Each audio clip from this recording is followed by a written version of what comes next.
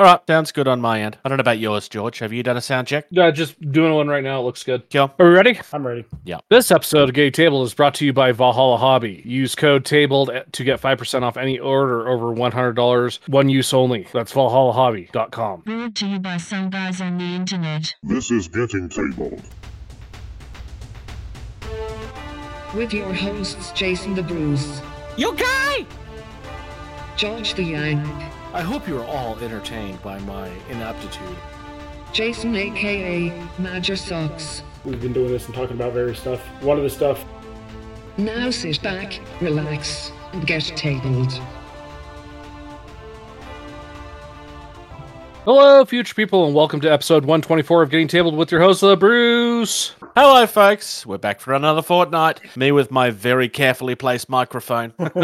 If you know what I'm talking about and you've noticed it, then you know what I'm talking about. We also have the main man, the man with the regular lighting. It's Major Socks. Yeah, as you can tell, I've got nice white lighting compared to my co-hosts who have green and we'll call it teal for George up there. Yeah, I've got some sort of color filter setting going on that's weird because the light is very green. So green, I see purple after I stare at it. Anyways, back for another episode. What are we on? 124? Yeah, I said that 124. Yep. that's right. You did say that. It's good to know you guys listen to me. What? We listened? Did you hear something, Socks? No, I didn't. Maybe we should talk about some of his George or choices eventually. Newly received or noteworthy information, especially about recent or important events. All right, and we're starting off. I figured we'd start with Blacksite Studios. We did kind of talk about what this was last episode, but it is actually live now, and we have prices and so forth, so it's actually worth having a look at. The Breacher Backroom has started for Blacksite Studios. So Breacher is very much where Don't Look Back is a horror movie, but on the tabletop. This is an action movie, but on the tabletop. It's very asymmetrical in the way that it's been designed. You'll basically have your player that's very much, it's a one-man army type thing. It is your John Wick, it is your Arnold Schwarzenegger in anything that he's ever been in, versus the bad guys, that's your hordes of bad guys and so on and so forth. I've actually really been enjoying what I've been looking at, to be honest. What we will notice, however, is that this is, where Don't Look Back was kind of insanely huge and included everything, they kind of realised that because it included everything, there's so many things that go wrong. They're trying to consolidate what these offerings are and make it so that delays in that happen less frequently, and there's more stuff that they can control. So there's definitely still some really nice stuff here on offer. Like you can buy the rulebook for basically $35. That includes the core rulebook. It has some simple tokens in there that you can photocopy and stuff. But there is also an upgrade that you can purchase for the cover, which actually comes signed. I think largely you're paying for the fact that there's only 100 of this version available and the fact that it's actually signed and numbered by the actual writer of the game. Just for the record, the price that's on the cover upgrade is literally that. It's just an upgrade. It's not the full thing, so you would purchase that on top of your regular package. There's a digital bundle for basically $70, which is everything but digital. So you've got printable versions of all the tokens, printable versions of all the cards, the rulebook, and STLs. And then we get into Tier 1, which is, I think, what most... Oh, no, up the top Yes, where you're looking at rules only. So for $60, you're getting the rulebook, the cards, and the tokens. I think that's probably where most people will end up going. It's actually really affordable. Tier 2 is the same thing, but then it also comes with all of your minis, which is the better part of $150. This is all going to be resin, obviously. So you get 6 different Breacher minis, and then you get a whole heap of civilians and hired guns and whatever stretch goals happen. Then we get down into the terrain bundles. Personally, nice. I really like the first one. Oh, well, they're both nice, but I really like the first one because I'm looking at that and going, ooh, I could use that in Entropy City. Not that I need any more Entropy City terrain, but it's... Yeah, I was going to say those stacked shipping containers would be perfect. Yeah, and throw a bit of rust on them, and that's all that you really need to do. And the beat-up warehouse, too, is pretty appropriate. I really like that warehouse, yeah. So, yeah, and then there's this one over here that's very much kind of a Eastern European type area. And then we're getting into our unlocks, which is going really well for them, honestly. The next one is solo rules, which is to be unlocked. So I think that's probably one that a lot of people will be excited for. And then we Which- get into all of the other stuff that you can buy if you want. So They're less than 1,000 away from that. So yeah, I have not backed this at this stage because I'm trying to be smart with my purchases. I'm in the middle of developing a game of my own, so realistically, I don't get a lot of time to play other things. And we'll go into more about that later. But yeah, I'm really liking what I'm seeing here. I think I definitely want a copy of this game at some point. The thing I like about this is that you really could play this with whatever minis you wanted. If you're in a place like me where like getting the minis and stuff from Blacksite Studios is, let's say, difficult. It's not hard. It's just difficult. Cost 'cause it's not- prohibitive. There is a video on our YouTube channel that went live on Wednesday that talks about something I've been researching for the last 18 months. And I've literally been saving myself hundreds of dollars. I saved myself $90 on the terrain that I purchased last year. That was the trailer park that I purchased. I saved myself $70 on, this is all rounding up by the way, on the Don't Look Back stuff. I saved $70 on shipping for that, and I saved roughly $40 on the Himetsu package because it was a smaller package. So Nice. definitely worth watching if you're in an area where the shipping is prohibitive. The other one from Blacksite Studios is not live yet. We kind of teased this last time as well, but Night Thirst is coming on February 14th, which is just, I love the fact that they're releasing this on Valentine's Day. That's hilarious. And this is done by Whittle. We generally call her Witty on the Twitch half the time. This is somebody that's been involved with Blacksite Studios for a while. She's like done quite a few unboxings and stuff for them. She also features as a mini in one of Malev's games. In Demon Ship, there's a miniature you can buy of Witty.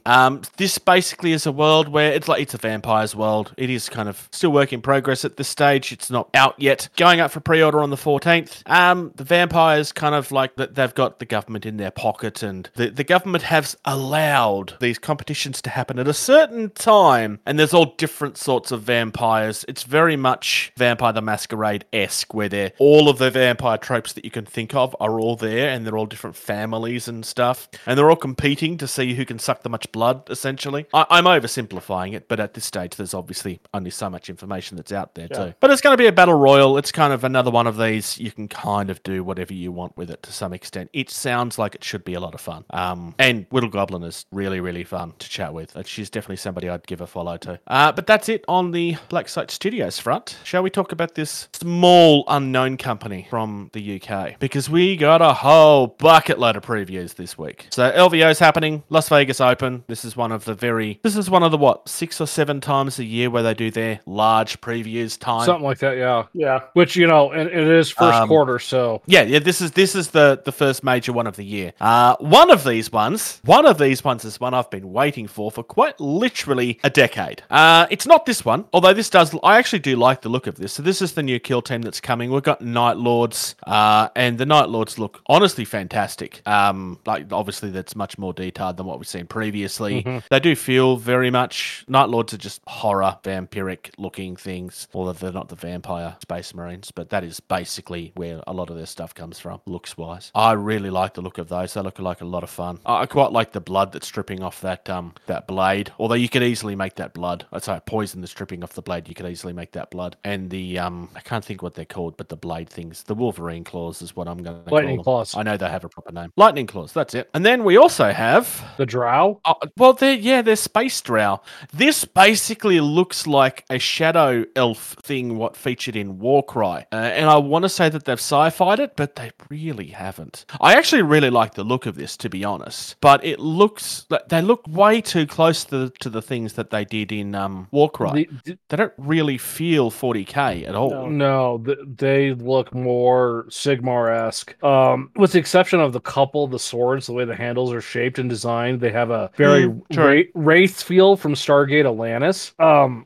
These don't look anything 40k enough for me at all. I mean, maybe it'll come up to how you paint them. Maybe you can paint up the blades to make it look like there's power surging through them or something. But I think there's been a misstep here, personally. Now, one thing I will give these a lot of credit for, and it will take someone with a good fair amount of skill, the patchwork leather robes that they're wearing. Yeah. That wouldn't be too hard for someone with some skill to, make it look like skin. Yep, that's exactly where my mind was too. If you really want to go gross, that's the direction you want to go. Like the shadow power thing there, where he's kind of like got this cloak that he's hiding behind type thing. Personally, I don't like the red in it. I think I would probably go, like, I'm tempted to say blacks and blues, so it's kind of similar to the skin. Maybe, I don't know, or just stick with black and grey. I will say this: that it feels off. I am thoroughly enjoying the sculpted, flame that is part of the mini. Yeah. Yes, I agree. Because I also love what they've done with the tattoos in that way too. Because that's just something that's like, it adds so much more to the action and dynamic of that miniature with that flame on it like that, and that's something that, like, only a small percentage of could do that. After putting it together. I really do like the look of these. The only issue that I have is that they don't feel like they fit in the world. Yeah. But at the same time, I kind of want to flip the script on these entirely and make them be extremely pale with really dark hair, because then they look like the girl from The Ring. And I actually think that would look really good. I mean, I know they're supposed to be dark elves, but in space, but that's just where my head goes because of the way that the hair's been styled and stuff. Just make them go really emo. Although, here's my argument, though. Yes, they look like the Drow and, Underdark and no light. Usually things that exist like that, they have no pigmentation, so they should be white. Well, yeah, that is true. That's a really old argument, but you are right. Right. Next up, it does happen sometimes. Next up, speaking of Warcry, so we get a next look at the box for Warcry. This has kind of been very Marmite, this one. The ghostly guys essentially look the same as all of the other ghostly guys that they like, that they've done. I actually do like the look of these, but they kind of all feel like they're the same at this point. However, this last preview of the ghosts here, where they've kind of flipped the script on how they're painted, makes me really want to do that with all of them, because I actually really, really like the white. And then the paint jobs on those are absolutely brilliant. Yeah, I mean, the paint jobs on all of them are phenomenal, but I really like the going with the white sheets, and because that's what ghosts are supposed to be theoretically, right? And then it also means, because the magic and the fire and stuff amongst them kind of gets lost because it's meant to be like dark flame, right? Where against the white sheet, it really stands out. Of course, painting white on a Games Workshop mini is a nightmare, but I actually think that would be worth the frustration. Just don't use Citadel paints and you'll have a wonderful time. And then for some reason, you go. Go ahead. I was gonna say, for some reason, the next ones, when Beasts of War were talking about these guys, they couldn't quite picture what they were supposed to be. These are very clearly supposed to be Lumineth models. They're just Lumineth models that are in Warcry. I actually think these are probably amongst the better. I didn't like the original Lumineth. I do like these though. These have a very kind of a golden compass, like steampunk kind of vibe to them with the I can see the that. armor. I can definitely see that. Yeah. What's the character from Street Fighter with the mask? Vega? That's the vibe I'm getting from, is like the very Vega vibe. Yeah, I could see that. What was the other comment you were going to make, or did I kind of say what you were going to say? So I said what I was going to say after you said it. With the very the Golden Compass-esque type feel to them. With the knee-high boots. There's some plate armor, but it's not full on plate. Because just protect the vitals. The rest of it's whatever. It's I actually really, really like the terrain piece on this as well. I mean, I know most people don't buy this for the terrain, but it's a really nice looking piece. It's very fantasy-esque, but honestly, I think you could kind of make an excuse for this anywhere. It's just something that's really old. If it's meant to be 40k, then obviously you just weather it up insanely, whereas it still looks like it's kind of freshly broken with the way they've painted it here. It looks too clean, if anything. Yeah. The only thing that really jumps out and looks great is the shattered gem in the top. That's probably my favorite part of it. I kind of wish that they'd done that with one of the eyes as well. Socks. Yeah. I probably should have asked you this about the previous one as well. We'll go back to that in a second. But anything stand out amongst this for you? Like you were saying, I like the white cloaked ghost with the flames. Yep. The black ones look nice too, but I really do like how it stands out more on the white ones. But then, they're all gorgeous. It's just that they look the same as all of the rest of the ghosts that they've already done. Yeah. There's a whole army of these guys, and they kind of all look the same. But I just really like that paint job. On the previous one, where it was like the Dark Elves and the Night Lords, I know that you don't really have a background in any of these, but does anything stand out? Kind of the Night Lords. You like the Night Lords? Yeah. The way the Dark Elves' hair and stuff like that, it just seemed really odd that it's all drooping into their face and you can't really see their facial features. All you're seeing is this curtain of hair. True. It'll make them easier to paint. Have you not seen emos? Come on. That's true.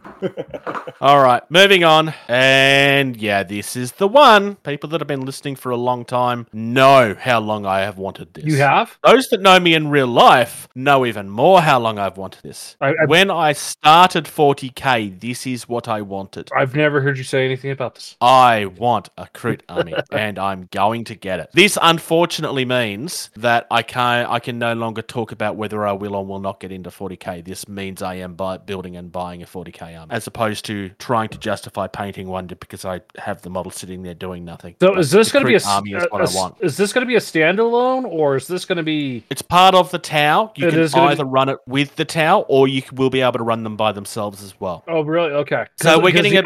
I know back in the day, when I went to Comic-Con, I think that was 2001.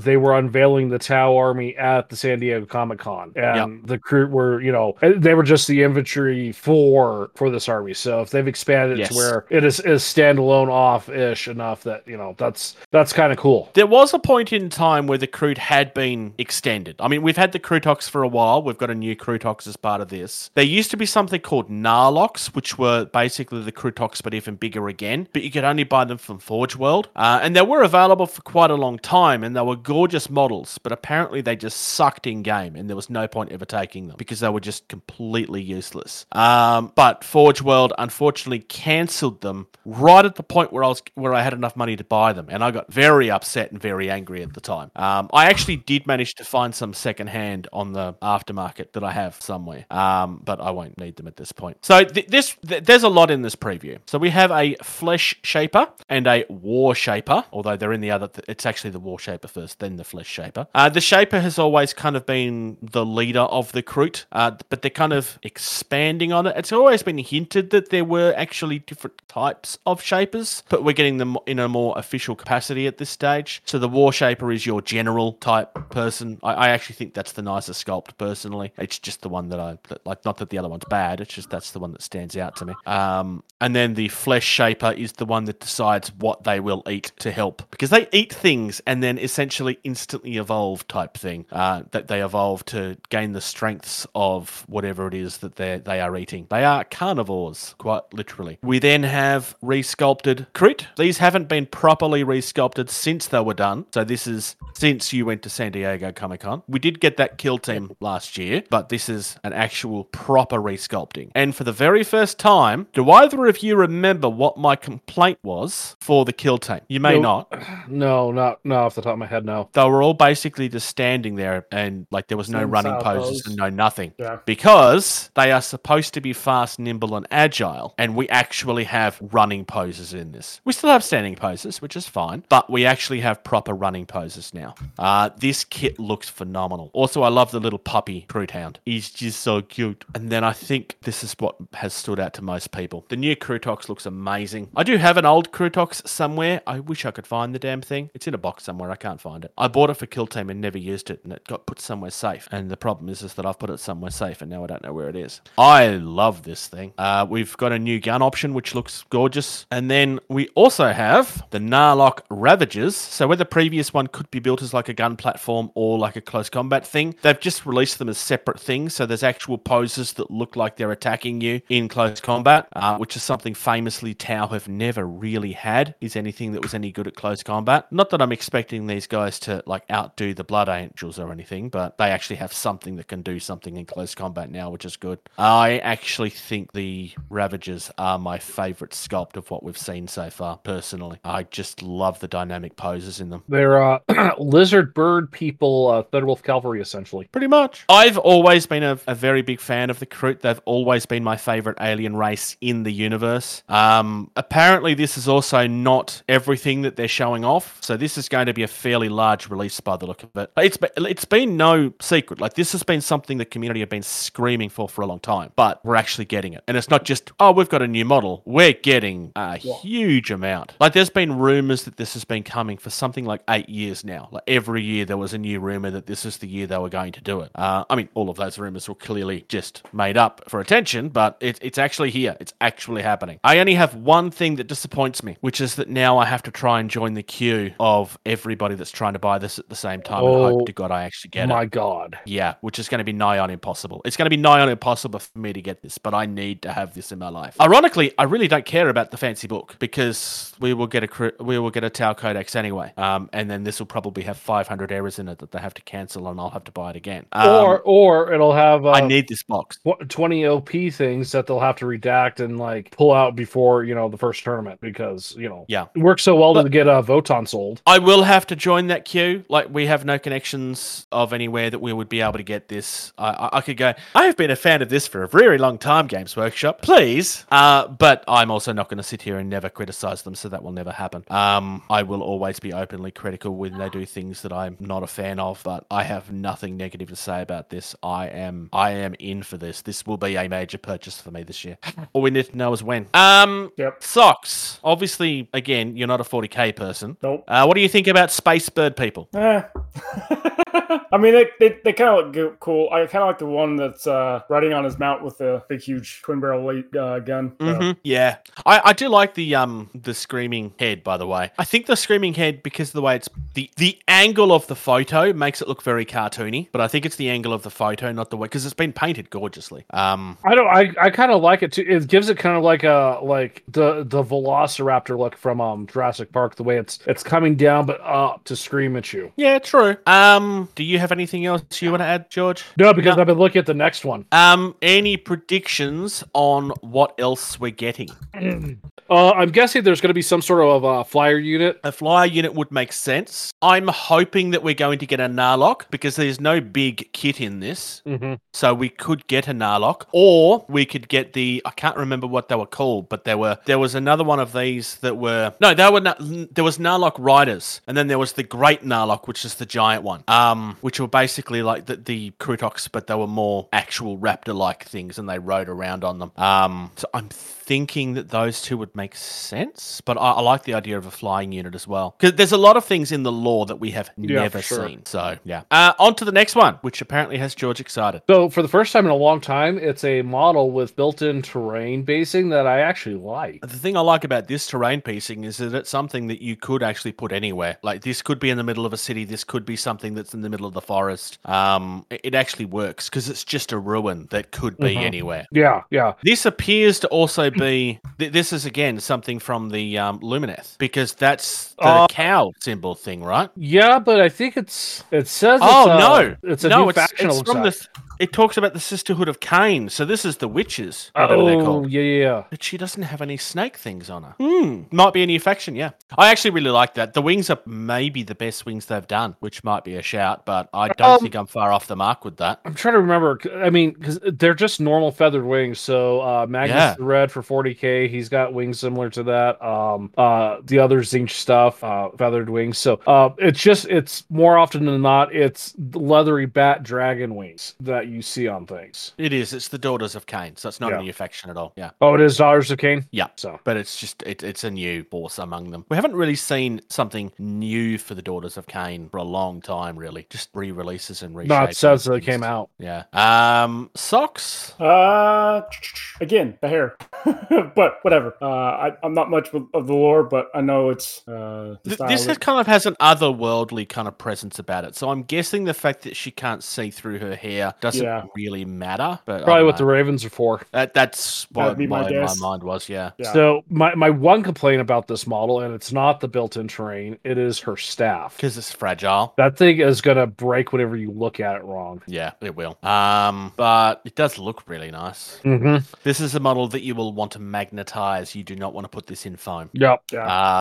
Not unless you can build it in a way where the arm that's holding that is magnetized to come on and off. That would be the only way I would consider carrying that in foam, personally. But yeah, no, I really like this. Next up, we have Callus and Pole, which is just two new heroes for the Age of Sigmar. This is also coming out of the same book, but this is a little bit more straightforward. Couple of more heroes. My favorite of which is the guy with the dual pistols, because that's just cool. Ironically, he looks like he's standing on a base that's been made by every third-party company that's ever been made. These don't look like Games Workshop bases at all. They look like, and I'm meaning this as a compliment, compliment. Normally, Games Workshop bases are fairly average looking.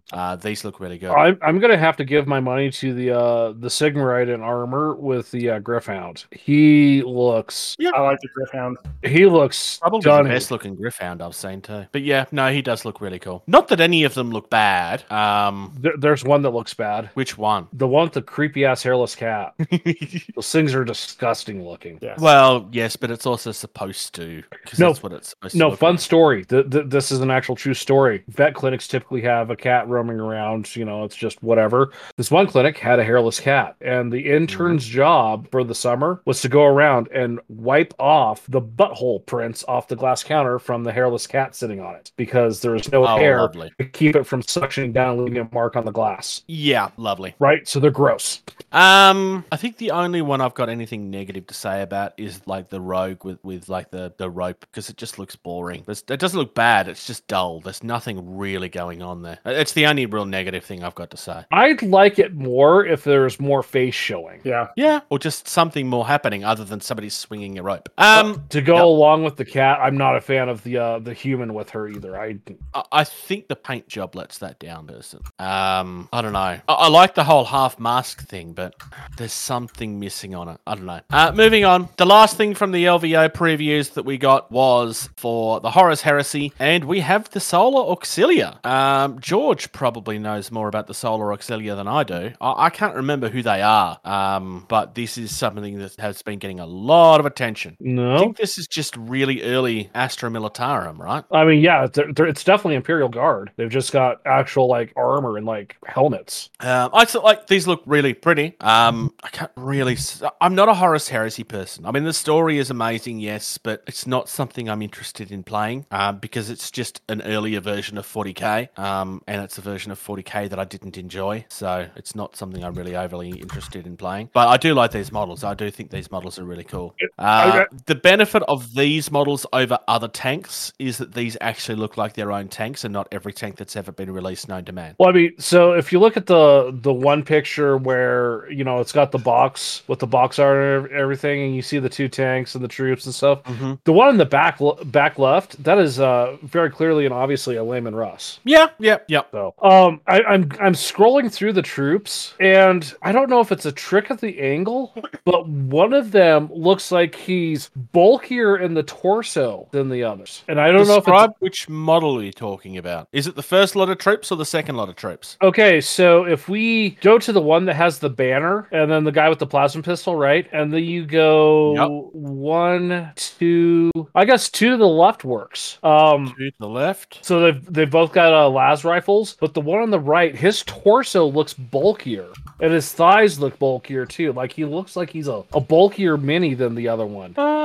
I don't know if it's just a trick of the angle of the camera or if they've gone through and they've made them like varying sizes, which I think it's your eyes, because I pretty much can tell you that that's exactly the same pair of legs. is it? It is literally the same pair of legs. Oh, Hang on, yeah, 1, I'm 2, seeing 3, 4. 1, 2, 3. Yeah, because the folds are exactly the same in the pants too. Okay. I think the angle is slightly different as what's going on. But you see what I'm saying though? It's like the one on the right of that, he looks bulkier. Yeah, I think it's just a slightly different angle, just ever so slightly. Because where the fold in the knee is on the edge, if you look at the one on the right, you don't see as much of the next bit of fabric. Yeah. So I think it's just that he's angled just a little bit differently. But otherwise, they are the same legs. Yeah. And in Yeah, fact, they are. I think most of them are like that. Oh, no, they're not. Next lot of troops is kind of like your hero type stuff. And we get another look at it's the same banner, but a different body. I think this And the guy that dies first. Anything for me. Yeah. The guy that dies first? Yep. Usually banner holder. So the first one, bald head with the sword and whatnot. You go one to the right, and he's got the little antenna thing coming to his back. Yep. That's the radio operator. He gets shot in the face first in Saving Private Ryan. Okay, yep. Also, by the way, I love how dumb this aerial looks. I mean, this is another thing that's going to break in an instant. But it looks like something that would exist 50 years ago, but in a really good way. I mean, you could also just scratch build that out of some pipe cleaners. But I don't know, I kind of like the aerial, despite how fragile it's going to look. Well, there's a difference between like, you know, a 28 mil with a little thing coming off of it like that versus a big hero model with one that's coming off another 2 inches off the top. Yeah, that is a good point. With all bunch of spines on it as well. Yeah, where this is kind of more rounded. The one thing I don't like, but I do like what they have, what they were trying to do, is I don't like the walker. It just doesn't do anything for me. But I can see where, like, I can see how the modern day walker came from this. It's just that personally really doesn't do anything for me. I just don't like how it looks. That's just me personally. I don't suppose you've got any thoughts, Socks? Again, I know we're talking 40k, so it's not your thing, but No, I kind of like the walkers. So I used to. You like the walkers? Yeah, because I used to play Dust Tactics, and so Yep. that's very steampunkish with the walkers and stuff like that. And so I enjoyed playing around with the walkers from Dust Tactics. So the Well, walkers are As pretty much nice. as I have bitter opinions about that company, I will sit here and say I think they've to date still made the best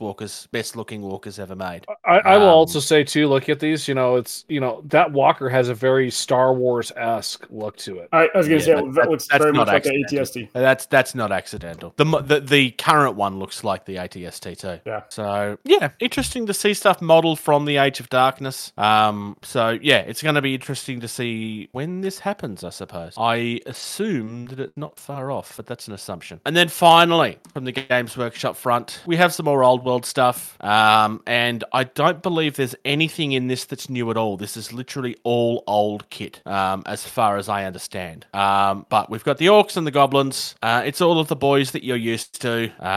So they are getting their own stuff. I do quite like the squig. The old troll was always fun. The troll hag was always a fun kit. I don't like the bone grinder giant. No, not the bone. Whatever the dragon stupid thing is, the wyvern. I don't like that. I never did. But that's fine. I don't have to like everything. The one thing I do like and shouldn't is the marauder giants. Like, I shouldn't like these at all because they're so old. I'm not an old hammer person. I understand the nostalgia people have for it, but generally I'm not. But I really like these. These feel like they're out of a cartoon from the 80s or the 70s. So I didn't mention this last time, and it really just stood out to me when I looked at these, and it's making me a little grumpy. It says Warhammer, right? And it's the old school Warhammer. Then it says the old world. It doesn't say fantasy. It says the old world. Okay, I'm also fine with that. The box is blue. No, you did mention this last time. I did? You wanted it to be red. Okay. Yeah. Okay. So maybe I did notice it and mention it, but yeah, I think You wasn't so grumpy about it. It was just a joke that you made at the time. I think I'm grumpier about it now. Seeing it again, like, could be red. Like we kind of touched on this last time. Like the negative opinions that are out there about the old world is generally about the pricing of everything, because all of these models are so ancient at this point that it's almost offensive that they're that expensive. I'm just going to reiterate the same thing I did last time. There was enough begging for this game to come back that at this point they can justify it. I'm not saying that it's right or wrong, but there is justification there, at least in their eyes. They've added complications to their business trying to launch a new game against arguably the most popular fantasy game going right now. And people wanted the old game with the old minis. It's literally what they were begging for. So they got it, but they're having to pay for it if they need it. It is what it is. It's going to be interesting to see how this goes. From what I've been hearing, this has been selling too well. Too well is my opinion. It kind of scares me how well this has been selling because it just makes it really obvious how gullible some people are, unfortunately. Well, or, you know, the people that say they have been wanting it that were absolutely furious with the death of fantasy are, oh, thank God it's back. I'm going to go buy this. You know, Yeah. I mean, we have been shown that Games Workshop has zero capability of paying attention to or listening to its fan base because they're still running on this crap website that is worse to get onto when something releases to buy stuff now. Yep. Yeah. It's a thing. But look, it's here. I'm kind of surprised that we're getting the previews for the next lot of things already, given that like the original two aren't even out yet. That concerns me. Because this is a preview of this is something that's coming soon. This isn't a preview like the other ones. This is a preview of what's coming next. Which means they are going to go gangbusters with the release of this, and that's not a good thing in my eyes. I would have preferred that they released it a little bit more sparingly, because if they're going to be doing a huge, expensive box set like this every month or two, that's too frequent, I think. But we'll see. Let's move on from Games Workshop, and we're going to talk about a game that we've spoken about before, but I think it was Socks that was on the episode with me when we discussed Altar of the Dead Gods. Do you remember it, Socks? I think I do slightly look at the stuff. Yeah. So this is a game that was a free game being done by by a member of the community. And basically, P-Work War Games have actually picked it up quite some time ago as something to actually make products for and release for the international markets. And not only are they doing that, like there's actually a printed version of the rulebook as part of this. Mats, obviously, because they are a mat making company. A really good one too. I actually got a few of their mats. I highly recommend them. But we're actually getting terrain, cards. There's a free token thing that you can download. This is in both Italian and in English. I just think this is really cool. It's a way that somebody that made a free game can actually make money outside of, people donating to them. They had built up a world that made a lot of sense and seemed like something that could have been marketable, but they had done it in a way where they couldn't really make any money. They actually have a product they could sell now. So I really like this. I like the fact that somebody from the community that had worked on something has gotten rewarded for the work that they've done.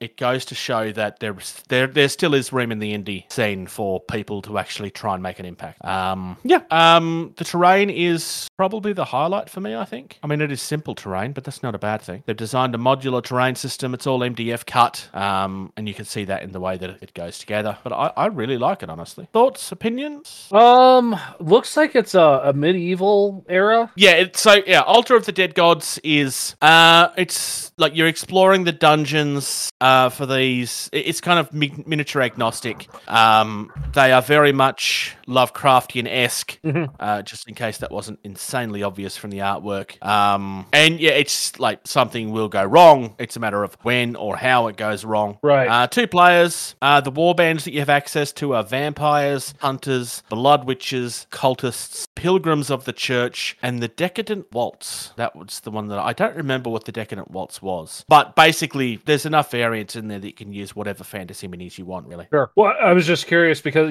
just look at this, being very Lovecrafty, just, I've got a couple boxes of Cthulhu, stuff, but it's, that's more 20s, 1920s. So, this is very much fantasy-esque. Yeah. So everything but the investigators. I mean, you could just say that they come from one of the other things, I suppose. Just because they don't look like vampires doesn't mean they're not vampires. Well, like the cultists would work, the monsters would work, but the dude with a shotgun wouldn't work. True. That's what I said. It's just a big stick. That goes boom. So I'm looking at this, and so you got the game mat there, right? That's call it €29 with the terrain pack of €29. Yep. So you're looking at €60, so probably $70 ish about the exchange rate for essentially your play surface, which that's not terrible. When you look at I haven't even started not for a full table of terrain. No, it's not terrible at all. The only downside of the mat is that because it's designed for this game specifically, it is all gridded,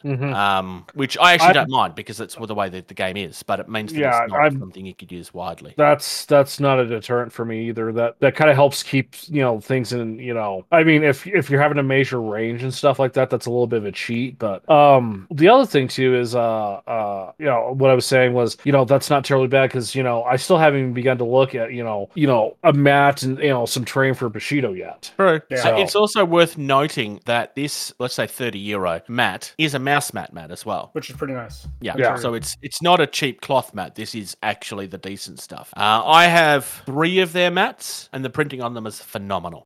I honestly couldn't say a negative thing about them, and I will definitely recommend them. Otherwise, I think we'll move on. So this one is nice and quick. War Games Illustrated. We kind of talked about the survey that they do every year. The best rules for 2023 was Burrows and Badgers, which we will be talking a little bit about later. So this actually comes from Oathsworn Miniatures, but we're also got a preview of the campaign that's launching onto Kickstarter next month. We've got this really fancy look. You got to go to the right, just by the way. Really fancy looking badger with the giant sword, and I'm not 100% sure what the other creature is. I want to say it's a shrew. I would say that's a shrew or a weasel, which that's essentially it looks too small to be a weasel. Weasels can be small. But anyway, I just thought it was worth because we did touch on that survey, and Burrows and Badgers is something that's had my attention a little bit lately. And yeah, it's also what we're going to talk about in the indie. Parabellum. This was last week. We finally got a preview of what the next army is going to be. They are called the Sorcerer Kings. So every so often we get a preview of what the next army is going to be, and they kind of go through one army at a time.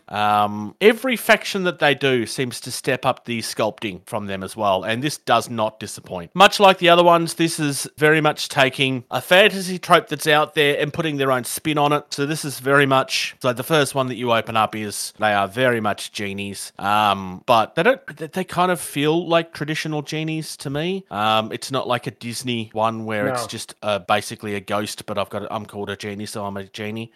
They kind of feel more like the D&D djinn. Is it the djinn in D&D? Mm-hmm. That's what they feel like to me. Yeah, there's djinn and Ifrit, and they look very good. These are very because these are very flame genie type. Yeah, they're very reminiscent of some of the illustrations from the old school set Arabian Nights from Magic the Gathering. Yeah, I could see that. The next one, which are also called a Ifrit, but these ones are more close combat-esque type things. We have very much some very traditional looking swords, honestly. And I really like these swords. They look like they might be a tad fragile, but that's kind of... These are a larger miniature, though, so they might be fine.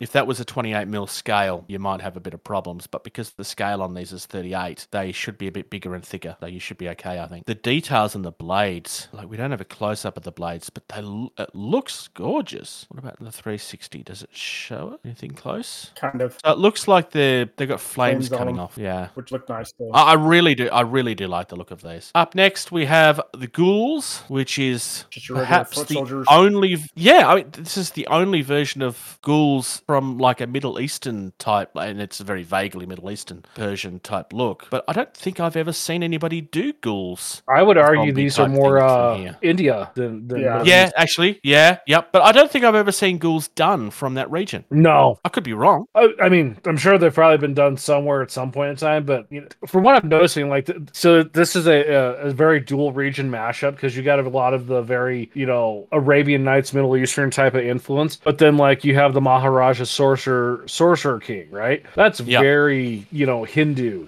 Indian influence right there, and the flame vibes. Just I really like what they're doing, because the flames on the zombies. I love the beard made of fire. That is just cool, kinds of cool. Yeah. I'd honestly be, if these were mine, I'd be tempted to do all of the facial hair like that after seeing how that beard is painted. So this guy with the giant mustache in the middle, I'm painting it fire.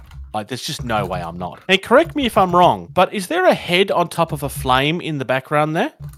The guy with the giant mustache, behind him, it looks like there's a zombie where the head is coming up like this. So I think that's a model behind it, and the guy with the mustache has his hand out, and his hand has the flame in it. Oh, so it's just an optical illusion. Yeah, no, you're right. Yeah, it's an optical illusion. Boo. Oh, well. We also have, as you mentioned, the Maharaja King, and it just looks like a king that's like, so this is like the person that's bringing all of this stuff to life and controlling everything. Really ridiculously fancy-looking stave. I've got less to say about. I like the beads. The beads are cool. Any other thought on the Maharaja? Nope. Not really, no. And then we have Raj, which I assume is the giant thing for this army. Does it tell me? No, it doesn't. It doesn't tell me what size that base is. Oh, no, it can't be a giant. It's only $25.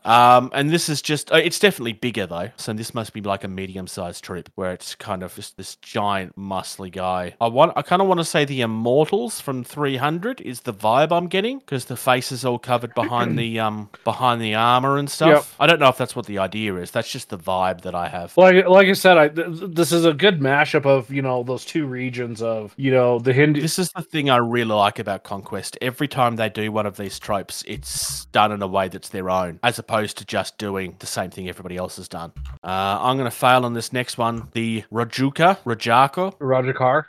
That one. These look like actual regular troops. This is the only one I've seen so far where there's no flame vibe on them. So not everybody is undead djinn or whatever it is that they are supposed to be. This is just regular troop guys, which is interesting. Really cool. Definitely more armor than the ghouls. Yeah. But I like these two. Ghouls don't need armor. They're socks. They're throwing fireballs. And then we have the Sadar, or Sadar, but I think it would be Sadar, which is, again, appears to be just a giant, well, not giant, but it's it's a larger model, quite clearly. A hero figure. Or it's a hero. Actually, I think you might be right. I think it's a hero figure by the look of that. Recently developed servicemen leave their forces on their behalf. Re-enlist. Yeah, okay, yeah. So it's a hero it's a hero model then. And then we have, finally, the Sorcerer King's Sorcerer. So this is another hero model. This is going to be one of the people that's leading your armies. And I like, this is the preview model. They do like a limited edition model, and it will come out later again, but with a slightly different sculpt. And it's usually like just ever so slightly different. I really like this. The dual wands is an interesting touch. I'm not saying that in a negative way. It's just I've not really seen somebody with dual wands before. They almost look like they're unicorn horns. So the one thing I'm going to say here too, because and not knowing a lot about Conquest, because you're the one who jumped into that and whatnot, Bruce. But to me, that army box, $160 for the two ghoul squads, the regular troops, one thing of the Ifrits, and then the Sorcerer King. Yep, seems like a really good price. So, their box starter sets are really good value. Yeah, that's the way that I should have bought in when I bought originally. I didn't because it wasn't available at the time, so I bought everything separately. But it's another one of those things where I really hyper focused and decided to buy everything at once, which is not the smartest way to buy into a game when you're going to do it. But no, it's really, really good value. So the Maharaja is the hero model in this one. You're getting one lot of the Afrits, two lots of the ghouls, and then two lots of the regular troop guys. So this is a very troop heavy box, and obviously you're going to be buying other stuff on top of it. But yeah, I think this is really, really looking good. All right, TT Combat. A couple of I don't know who they are. TT Combat. Okay. Well, there's this guy called Louis that owns a business, and he used to have somebody with him called Lewis that we got along with very well. We do get along with Louis as well. This is just a banter. Something that we got asked about 8 or 9 months ago, and we were like, oh, no, they don't seem to sell it anymore. I don't know why. And when I asked Louis, we basically got told, watch this space. And here it is. Lo and behold. The 15mm modular table is back. So there's two versions I've got linked here. One is just the tiles themselves, and the other one is that plus all of the buildings. So it's literally a table for £150, and it looks honestly really good. This is 15mm scale. Obviously, my thought here is Drop Zone Commander, but you could easily... This has been laid out in a way that's very clearly supposed to be Imperialis or Epic or whatever it is that you want. No, it can't be Epic. It's smaller again. Yeah, I was going to... 15mm, that's a good happy medium for the smaller scale Warhammer, but it's not too off for Drop Zone. Mm-hmm. The only... Is it big enough, play area-wise for Drop Zone, though, is my question. Yeah. If anything, the only thing you'd want to change would be to add more buildings, maybe. 5x4, you play on a 4x4 for Drop Zone, generally. Okay. So you'd cut off one edge and... 5x4? 5x4. Oh, it is too. Wow, that's... Which is a unique choice. That's weird, because normally it's a 6x4 or a 4x4. I've never heard of... I suspect that's a typing error. I count 5 tiles by 4 tiles. Fox is right. You're right. Yeah. That's really weird. We might have to reach out. That's a really odd choice. It's a very odd table size, because you'd have to buy 2 sets or... I mean, my assumption would be is that these would get released separately at some point. They're not going to be bundles forever, because you can't make money selling bundles forever. You can already buy the buildings separately anyway. Actually, no, it's not all of the building types. But yeah, there you go. 15mm. Oh, no, sorry. 8 to 10. 8 to 10. So this is Drop Zone size. The 5x4 is that's so really weird. I didn't even notice that. So it's probably done like that. My thinking here is, so it's a 5x4. So you have 2 extra tiles to mix and match with to vary up your gameplay without having excessive amounts of extra. True. I mean, it depends on the size of the game that you're playing. 4x4 is not uncommon for Drop Zone. And so you can vary it around a little bit. It'll be interesting to see what other tiles they end up coming with once this gets separated out. And then, last but not least, actually, no, this is not last. First things first, Relics, which is another one of the games that TT Combat bought ages ago and hasn't really done anything with since. We spoke last episode about how Home Raiders is on the verge of coming back. So we also have Relics on the way of coming back as well. This isn't going to be Kickstarter or anything. This is just something that's going to get launched. And basically this is just a tease to say that it's coming. And when we were talking about Home Raiders last episode, we had a message from Louis that had said that it was going to be kickstarted and he was hoping that it was going to be early this year. Well, it's not the first one they're doing this year. They have decided to do Half Tilt first. If you have been following this industry for a long time, Full Tilt was a game that got released in White Dwarf. It was never really an official game. It was just like an idea that somebody had. And basically it was, what do you call this when they're running at each other with the poles? Jousting. Jousting. It was a jousting game, basically. They have done this with halflings, so therefore it is Half Tilt. To my knowledge, this is the first time this has been produced as an actual game. Now, I don't know what's happening as far as rules is concerned. I would assume that it's being tweaked and so forth, because the original rules were like, it wasn't a game. It was just, I think it was like a 2-page spread, and that's really all it was. But it's going to be interesting to see when this happens. It's happening next week, 25th of January, so it's going to be interesting to follow. There should be a lot of really gorgeous minis for this. We have been seeing teasers of that on the TT Combat website already. They've been teasing like a new miniature for it every week. If you go through the TT Combat page, you can actually see a whole heap of them, just one page after the next. So it's going to be interesting to see where this goes, and I'm keen to follow it, honestly. Last but not least for the news, there's a few things that got, there was a few things that got teased, but I think this was the one that stood out to me the most, which is the Lead by Example squad pack. So I don't think this is the first time that we had seen this. The Ahsoka model, for example, we definitely knew that was coming, because that was the model that got released and upset everybody because it was a preview that only like 4 people in the world could get access to. And then this is the full-on version of that. So, and it makes sense, like especially if you know the show and stuff. I haven't watched all of the show, but I know enough of it to know why this set is together the way that it is. Yeah, it's a very strange grouping with Plo Koon, Ahsoka, and then the group of troopers. Like it almost seems like we need to get these into the game here. This is pulled directly from Clone Wars. No, I understand it, but it's still just it's an odd grouping. There's a specific episode that comes to mind where Plo Koon and 3 troopers are kind of stranded in space, and she refuses to give up on finding him. I suspect that's the inspiration for this, but I don't know it for a fact. I will say this: my favorite model is the squad leader. Plo Koon. No, for the troopers. Commander Wolf. Yeah.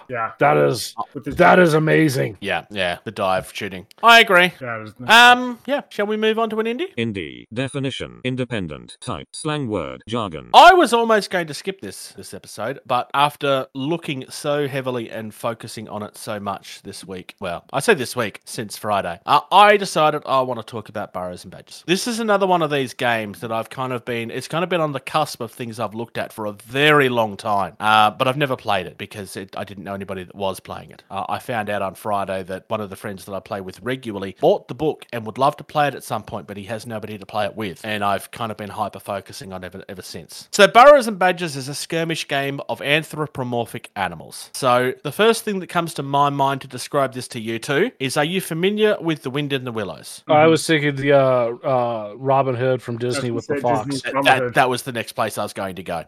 Because that's the easiest way to describe it. At this particular point, I'm just going to start by looking at the gallery, because I just think it's an easy place to start. Just going through the models one at a time. It's just photos of stuff that's been done by folk. I quite like the mole monk at the Stonehenge type thing, although it reminds me of whatever the circle is called that Aslan gets killed on in The Lion, the Witch, and the Wardrobe. It's just all kinds of fun. So it's literally medieval folk, but if they were animals. So you've got badger knights, you've got mouse thieves. That's what that little mouse carrying the bag is. It's meant to be a thief or a burglar, I think they call it. We've got our squirrel rangers here. There's a shrew zerker. Yeah. Yep, the shrew zerker actually comes in one of the starter sets. See if I can find the picture of the shrew zerker. Right next to the badger fox. There it is. Otter and rabbit in between those. It's just so much fun. Like, sometimes there's ideas that this is a really cute, silly idea, but it's an idea that just works so well that you kind of question why this wasn't done 15 years ago. This game at this point, I think, is 4 years old. It has actually been around for quite some time.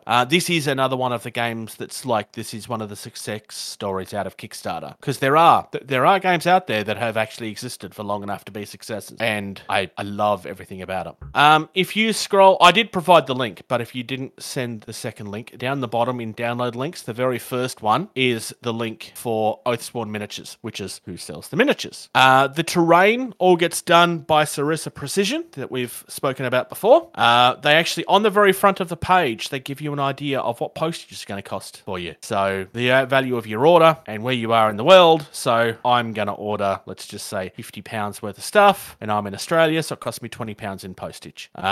George is going to order the same amount. He spends £23 in postage, which is weird. Normally it's the other way around. Look, it's actually you're slightly... That doesn't make sense, usually. Normally, it's the other way around, but the UK, generally speaking, is actually cheaper for us. I could order exactly the same item from the UK and exactly the same item from the US, and I will pay probably half in postage, if not more. But you'll also see rest of the world is £17, and that is less than both of us. So it just depends on where you are, pretty much. But under Burrows and Badges, if we go to Game Rules and Starter Bands, probably makes the most sense to start with. So you can buy the rulebook for the better part of £20, and it comes with a free mouse burglar. And it's a soft cover, I think. Wait, is this? No, it's a hardcover. For a hardcover book, that's insanely good value. That's pretty cheap. Yeah. And the fact that it actually comes with the mouse burglar as well is the mouse burglar is like 20 mil tall, so it's less than an inch tall. It's really small and cute. That's a 30 mil base that it's on. And then you've got 2 starter bands. I'm going to open up them both. I'm going to start with A though, just because, well, you start with A and then B. And these are just example crews that you could start with. So this first one that I've opened up, we've got ourselves an adder mage, which is the snake in the background, holding that stave. He's coiled around the stave. We've got a squirrel witch, which is over on the other side with a little wand going. We've got a mouse shield maiden, which is here in the front. Again, like these are all next to each other, so you can see differences in sizes. The weasel soldier is in the background, and this is what I was saying earlier about that it looked like it was the wrong size. We've also got a hare knight, which is bigger again, and then the mouse knight is the other unpainted mouse here in the front. But it also comes with polyhedral dice, and you're looking at £22.50. These are all single-piece metal models, by the way. So no super glue, no crap. It's just simple one-piece models. You had me up until metal. I thought I was the one that was supposed to hate metal minis. I detest them. Supplied unpainted, so yes, obviously you need to paint them. That is kind of the point. Starter set B, roughly the same size. So we have the Shrew Zerker, which George had a look at and loved a little minute ago. The Sparrow Warrior just makes me laugh. I just think it's so funny. A Sparrow Warrior makes no sense at all, but that's kind of why I like it. We got the Rabbit Archer, which I actually really like. I really like the Rabbit Archer. We have a Mouse Nun on the other side, an Otter Pirate, which I just love. I love his muscles underneath his jacket. It's just so cool. That's utterly adorable. And then finally, we have the Squirrel Ranger that appears to be shooting an arrow into the ground for some reason. Again, you get polyhedral dice. This actually uses essentially a set of D&D dice. And basically, the way that the game works is depending on what stat it is, you'll have a stat that's 1d4, or maybe it's upgraded to be 1d6, or maybe it's upgraded to be 1d8. So the variance is always still there. It's just the range of that variance gets better the higher your stat is. So it's really, really simple in that way, but I don't think that's a bad thing. Same price as the other one, £22.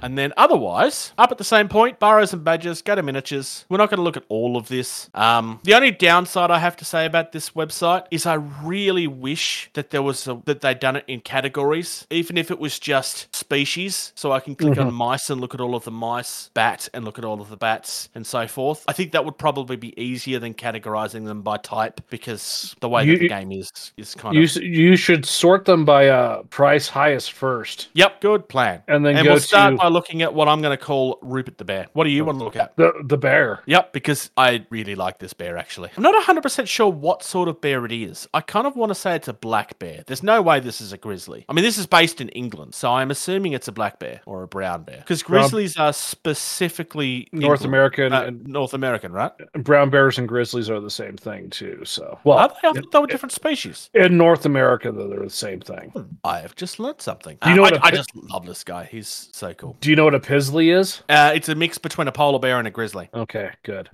So this is a resin model. There are resin models amongst them, but it's just... Yeah, could you imagine something this big being metal? Yeah, it would be stupidly expensive. You can buy a full... The Stoat-Bart haulage is a complete set. We get like this cart being protected by all these weasels. Of course, the weasels are evil. It says it's a Stoat-Bart haulage complete set. Comes with a medium stoat and weasels. You've got stoats and weasels. weasels there. Okay.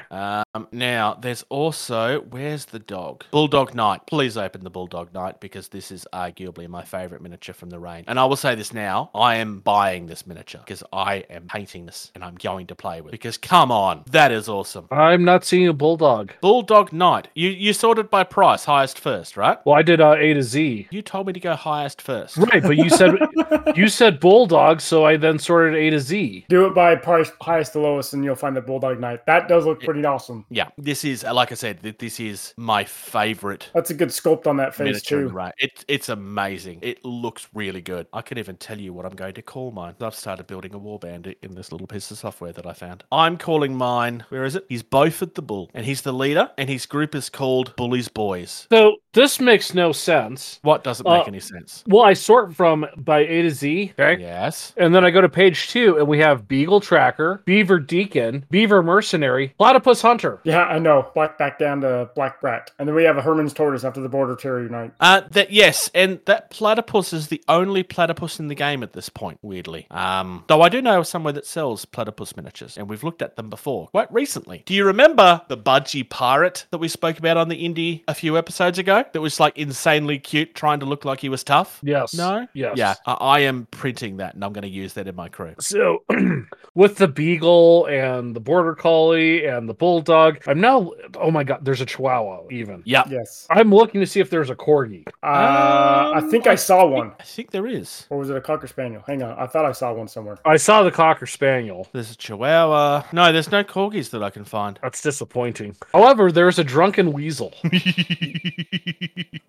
There he is. Yep. Oh, and he really does look drunk too. Oh, that's amazing. Up in search, at the top of every page, you've got search. Type in gang. My god, I can barely read that. Open up the Adder Ganger. Not giving me anything. Do a search for Yeah, gang, indeed. as in gangs. Yeah, like I was. street gangs. Yes, I understand. I was still in the Weasel page though. That's Oh, why you I gotta go told back. you to a search. Okay, Go back It's to the not working. Go back to the main default page. Yeah, it's not working. That's odd. I could pull it up. I go to Burrows and Badgers. I click on miniatures. I'm on the home Burrows Badgers miniatures. I click search. I type in gang. I check the radio. Any of these words. Hit search. Search results for gang. 0 products found. That's G odd. for goat, A for N for Nella, G for... Golf Alpha November Golf. There we go. That's proper alphanumeric Do it. pronunciation. Did you see all of these words? Any of these words. Do all of these words and see if it makes any difference. No, it makes no difference. It's so Okay, weird. there's something wrong with your machine. Because I can find Go, it. yeah, it's clearly a window. It's clearly a Microsoft thing. Mac- Go no, A to it's Z. not. I Google will Chrome. find it.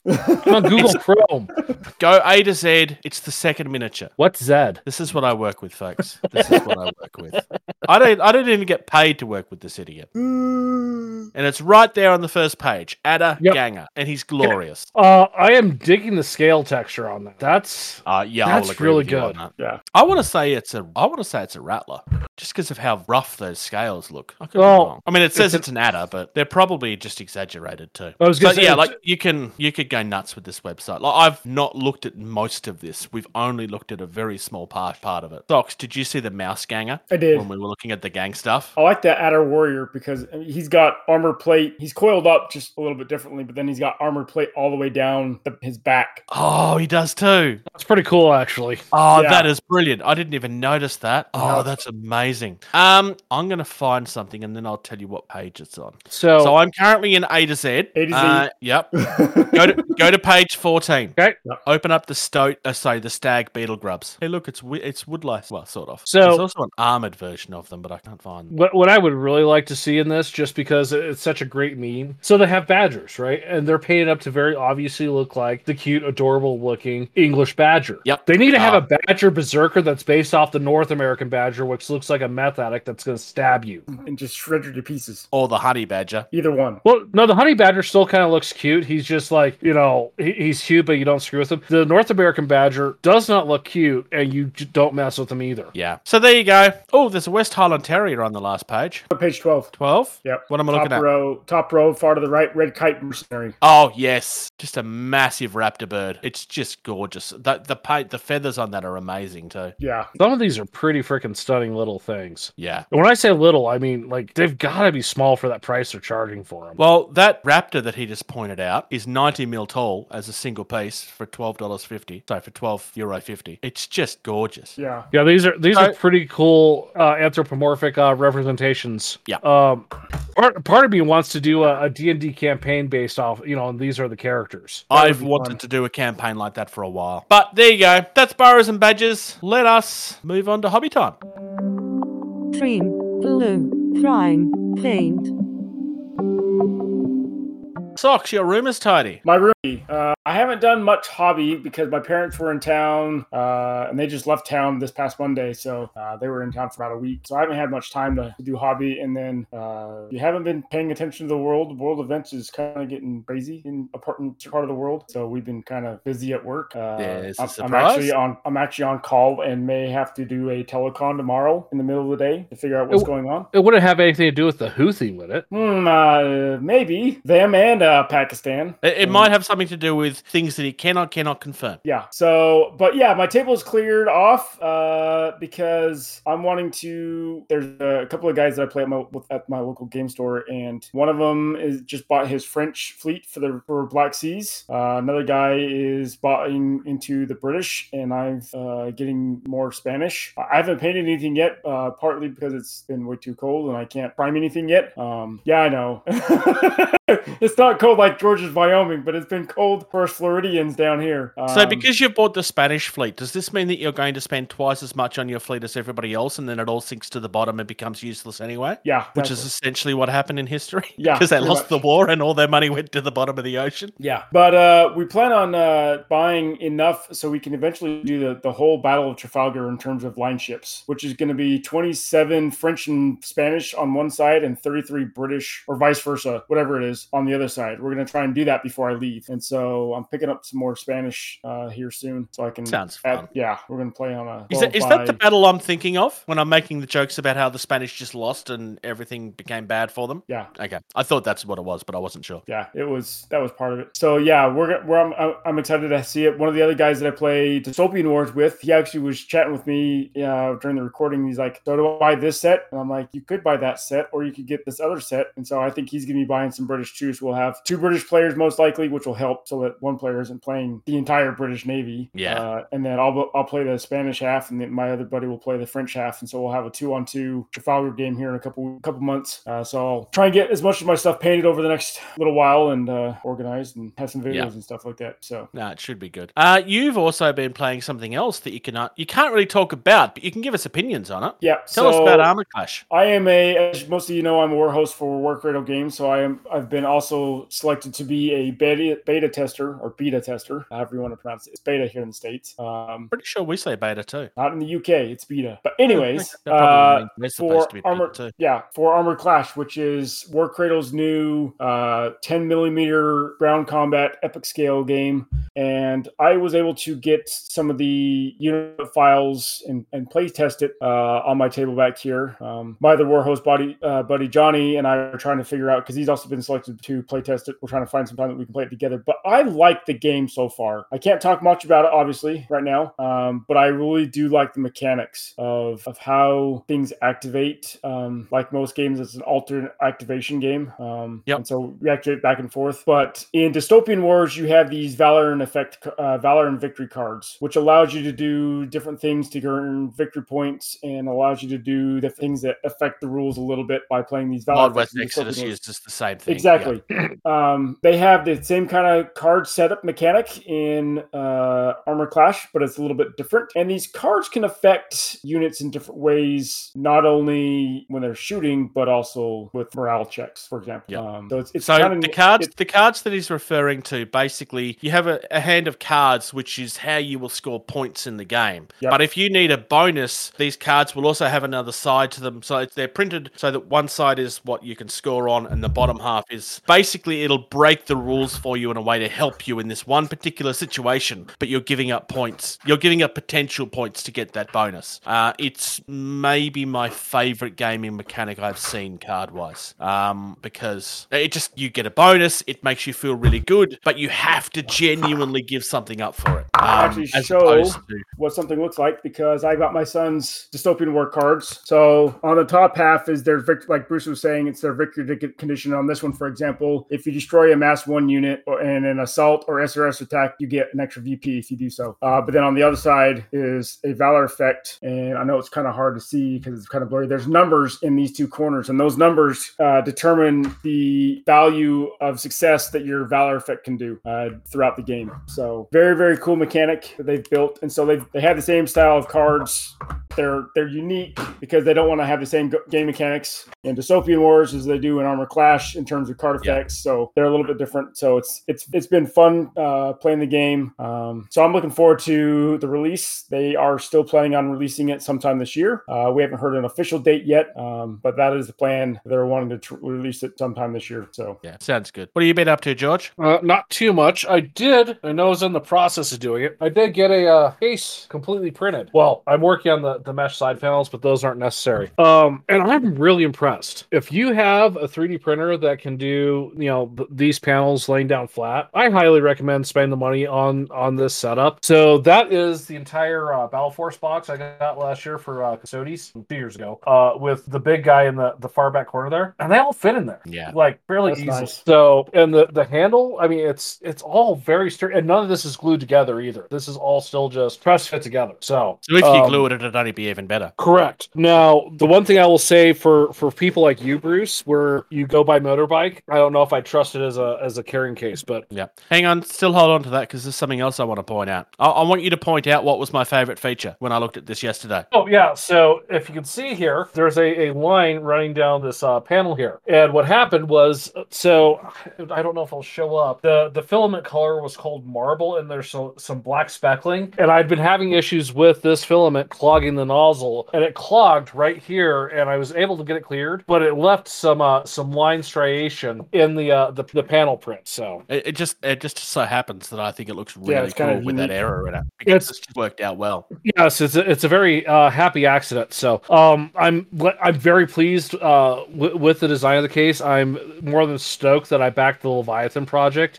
Without just looking at the images of that the Omni case people, like their carrying case they did. I think it's just absolutely inferior to what Warganizer's done. Mm-hmm. So I think next on the docket, and I'm still fighting with the level on my printer bed. I've about got it dialed in. Is I'm going to do one for my tree army, and I don't know if I'm going to do a double wide one of those, or if I'm just going to do the full on Leviathan, because the tree lords take up a lot of space size wise. They're big minis. So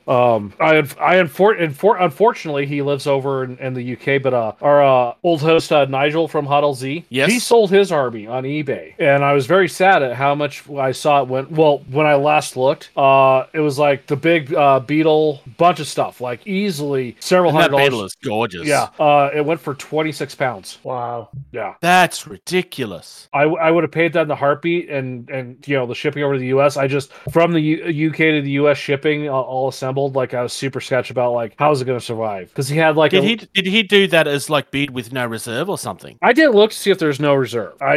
From what I was gathering, he was just like, I need this gone. So like if you're letting an entire army go for 24 pounds, that's not okay. But if you just want it gone and you don't care, I mean that's true. Hopefully it got bought out by somebody that will use it and not somebody that will split it and make money off it, which is probably what's going to happen. But like there's Kurnoth warriors, there was the dryads, there was at least I think two to the tree lords. I think he had 3 of the trees, like the tree kits. So like I would have in a heartbeat, and then I would have to print a Leviathan. So the other thing I forgot to mention this, even with all my nozzle clogs and whatnot, that case prints on a kilogram reel with no issue. Nice. So it's like a it's a $20 box. Right. Yeah. So you figure $40 for a double wide, and then the Leviathan's going to be an $80 case, which if you look at how much battle foam costs and whatnot, oh yeah, it's pretty comparable, if not cheaper. Yeah. Plus, no, you can it would be cheaper. You can pick what color you want. Yeah. So it's definitely good. I played a game this week, which is so unusual. I haven't really played anything for a good couple of months. And if I remember correctly, not only did you play a game, but you said you won. I know. Yeah, it's amazing. We make the joke about me losing all the time. Also, for the record, this is a game with D6s. What? You didn't roll make ones? This running joke. I mean, I did roll ones, but clearly not as much as I rolled everything else. We make a joke about how I roll ones all the time on the podcast. For those that don't know, this comes from me fairly notoriously being hated by dice. This isn't just I'm going to moan and complain about it because things didn't go my way. I have witnesses, many witnesses, over a very long period of time. So we were playing Mars Code Aurora, which is it's a French game. It's kind of simplified kill team, simplified Necromunda. The world is basically it was a Mars colony, and something has gone wrong, and all of the different factions are now fighting for control over something. I was playing with I want to say they're called the Domination. Basically, it was the equivalent of the Necrons, and I had some close combat robots. I had some other robots that had a blade and a laser gun, and I had a flamer that died really quickly. I won, which is just like I just don't win games very often. It's very unusual for me to win. I granted, like when I'm playtesting, when I'm playtesting Entropy City, I'm usually losing anyway because I'm kind of treating it like a demo game where I take all of the risks to see what works out and what doesn't. But just generally speaking, I don't tend to. I've never won a game of Bushido, for example. I did win a game of Bot War, but I'm pretty sure I've only won 2 games in the last 5 years. It might be 3, depending on when I played Wild West Exodus with Chris last, but I'm pretty sure it was more than 5 years ago. This is why I play co-op games, because then I don't have to worry about, Look, I'm not moaning about winning and losing. Like I had a hell of a lot of fun, and not because I won. It was just fun anyway. In fact, I didn't think I was winning until right at the end, where I realized, oh, hang on, because like things were going well, but they weren't going well enough that I noticed that they were going well. Yeah, I know what you like. We were playing Catan, and when I say we, Casey, Sam, and my mom, he had never played it before, and 10 victory points to win. And I'm sitting here calculating, and I win, right? And we're calculating the points and everything. And here's my mom, never played the game before. She's sitting there with 9, like, how'd you do that? And she's like, yeah. Sometimes that's the best way of winning a game when you don't know how you've done it too. Like it's just worked out that way. Oh, she knew what she was doing. She was just being modest. Oh, okay. She picked up on things. No, that's fair enough. But no, it's a lot of fun. Like I said, it does use D6s. It's fairly simple. We were playing a scenario with like 2 drones that were like traveling around the board, and like that each take a turn in activating. There's a deck of cards. You get a deck, so you get 1 card for every troop that you have on the ground. So I had like 6 or 7 cards. Other people had 5. Other people had 6. But then there's 3 face cards in there as well. If your suit gets drawn, then you get to activate one of your units. If the first face comes up, then the last person that activated gets to choose which of the 2 drones activates, and then it will move 10 centimeters towards whoever shot last. If it gets too close to you can't shoot, basically, because you're inside this bubble where it turns down all of the weapons.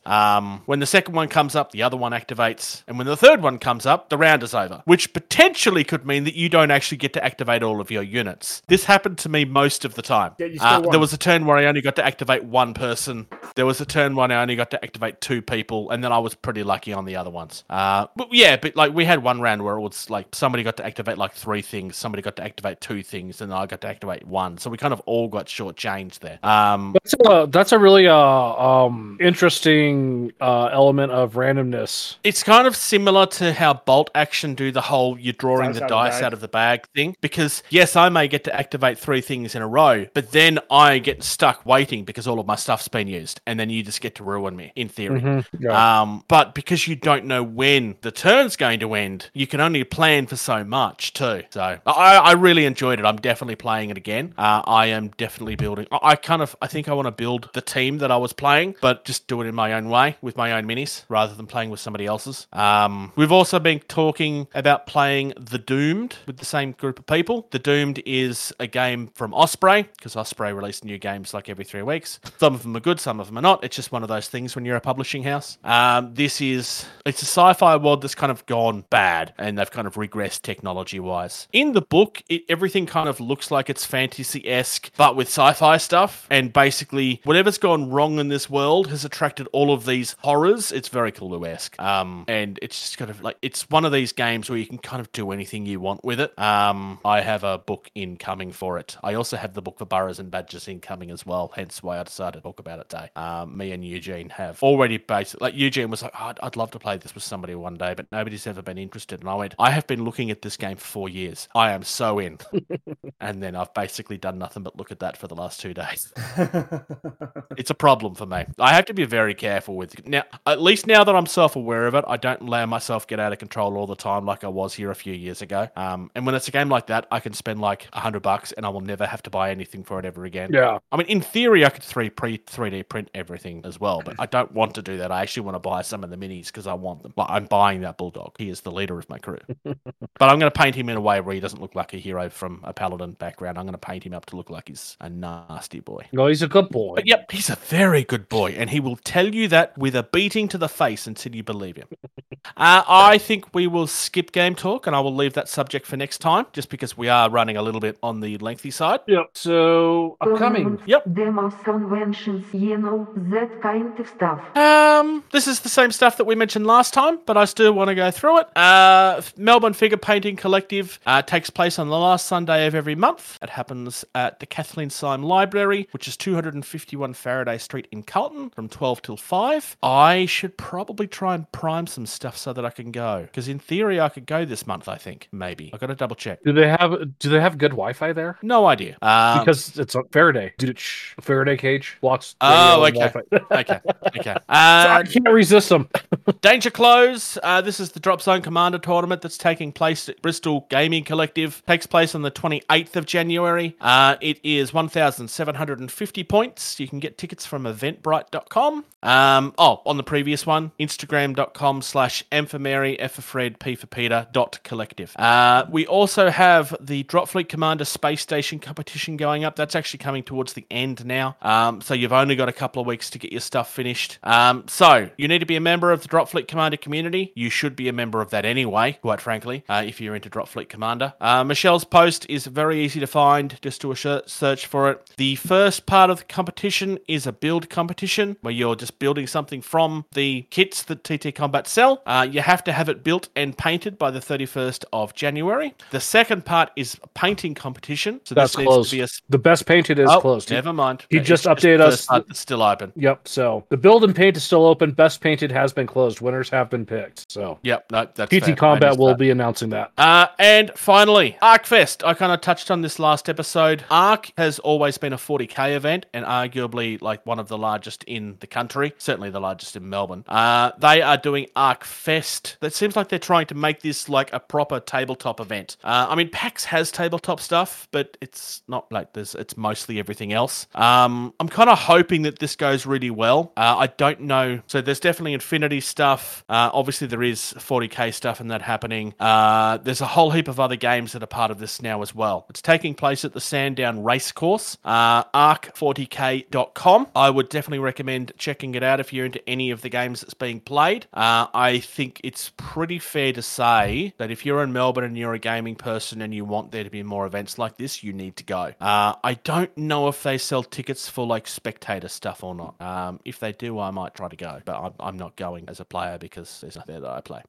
Marvel Crisis Protocol is the other ones there as well. And otherwise, that's it. Thank you to Valhalla Hobby for sponsoring us. Without them, there's a lot of things that we couldn't be doing. GettingTabled.com is certainly at the top of that list. The actual show at this stage is pretty much self-sufficient. I don't actually have to put money into it anymore. I've been doing that pretty much since we started.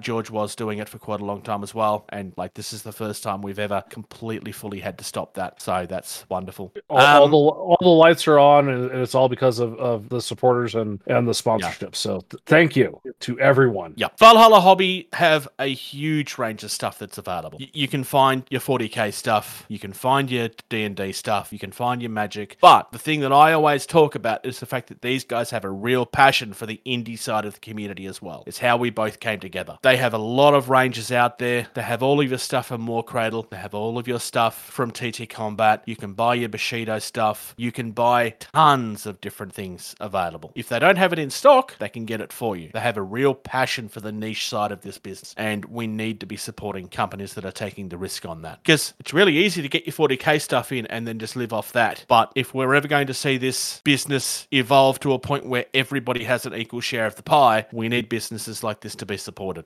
If you use the code TABLED, TABLED, at checkout, checkout, you'll get a 5% discount on any order over $100. It is a 1-year code, and this is not one that will expire now. It's just one that will continue for as long as it is that they are supporting us. Please support the people that support us. They have amazing prices regardless of the discount, so just do what you can. Thank you very much, Valhalla Hobby. Socks, tell people how they can get in touch with us. If you want to become our Patreon for us, you can find us at patreon.com/gettingtabled. Our website is gettingtabled.com. Our Facebook and YouTube, our Facebook is facebook.com/gettingtabled, and that's where we're most active at. So, and then YouTube is getting a little bit bigger, so please subscribe at youtube.com/gettingtabled. And then if you're wanting to email us, Gmail or gettingtabled@gmail.com, and then X or Twitter and Instagram is @gettingtabled. And then you're still doing your Twitch? I'm doing it casually, but yet it's still active. So twitch.tv/Jason the Bruce, and then he's got a YouTube toy reel at youtube.com/toy reel. Yep.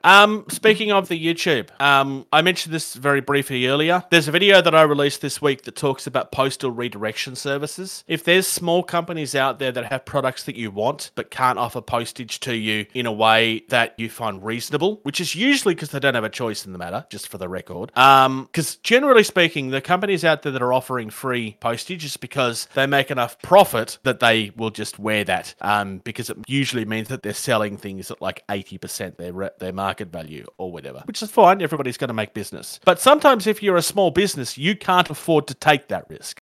So redirection services is like a service where you get it shipped to them and then they ship it to you, and generally it works out to be a little cheaper. In the research that I did, I actually managed to save myself quite a significant amount of money. If there are things out there that you can't get for that reason, or they don't ship to you for some reason, have a look at the video. There's no affiliate links in there. There's no nothing in there. It's just information. I'm very, very proud of that video. So it hasn't been looked at a lot, so hopefully that'll start picking up. Thank you, gentlemen. Yep. And George. Fun. Hey. Thank you. Thank you. Thank you. Thank you. Thank you. Thank you. For listening to Getting Tabled. Music used in this podcast was created by Eric Matthias at soundimage.org.